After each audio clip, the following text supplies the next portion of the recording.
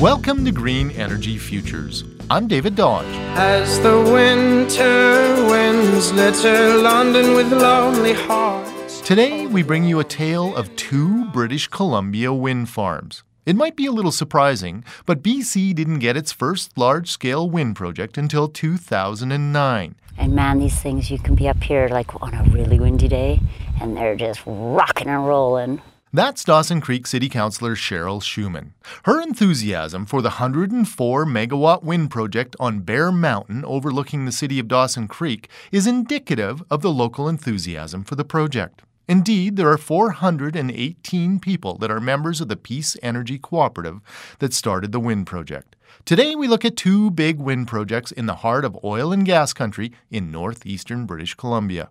One, the Bear Mountain Wind Park, was developed by a community-led cooperative.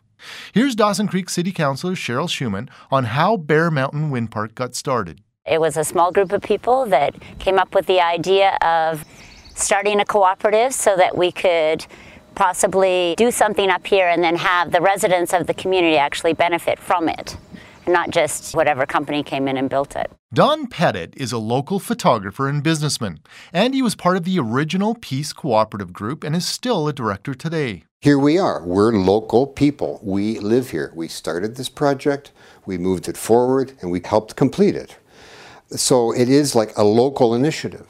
Now, if you can make a wind project a local initiative, and not some corporation coming in from Europe and then developing your backyard, you can see the difference quite clearly.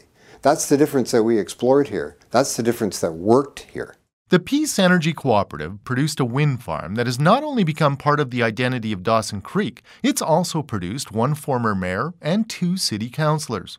That was a community-based big wind project in Dawson Creek, British Columbia. Now, let's head 1 hour down the road to Tumbler Ridge, where Capital Power is building the Quality Wind Project, named after the Quality River. Steve Owens is Senior Project Manager for Edmonton-based Capital Power. He's responsible for the beehive of people, trucks, and massive wind turbine parts. So this project is a 142 megawatt wind project. It's a total of 79 1.8 megawatt Vestas turbines.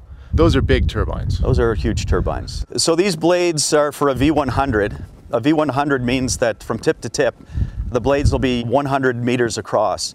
It's the size of a football field. So these two blades are both 49 meters each. Then how much will the wind farm produce? Yeah, so each turbine is going to produce 1.8 megawatts. Total output of the wind farm, its capacity is 142.2.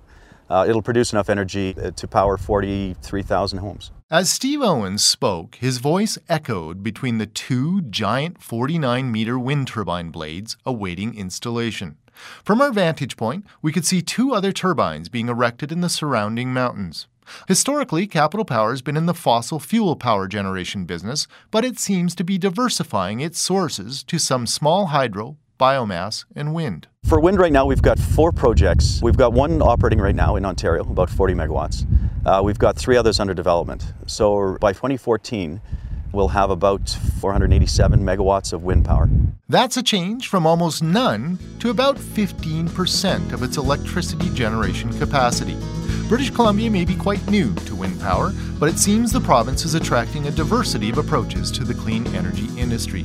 You're listening to Green Energy Futures on the CKUA Radio Network.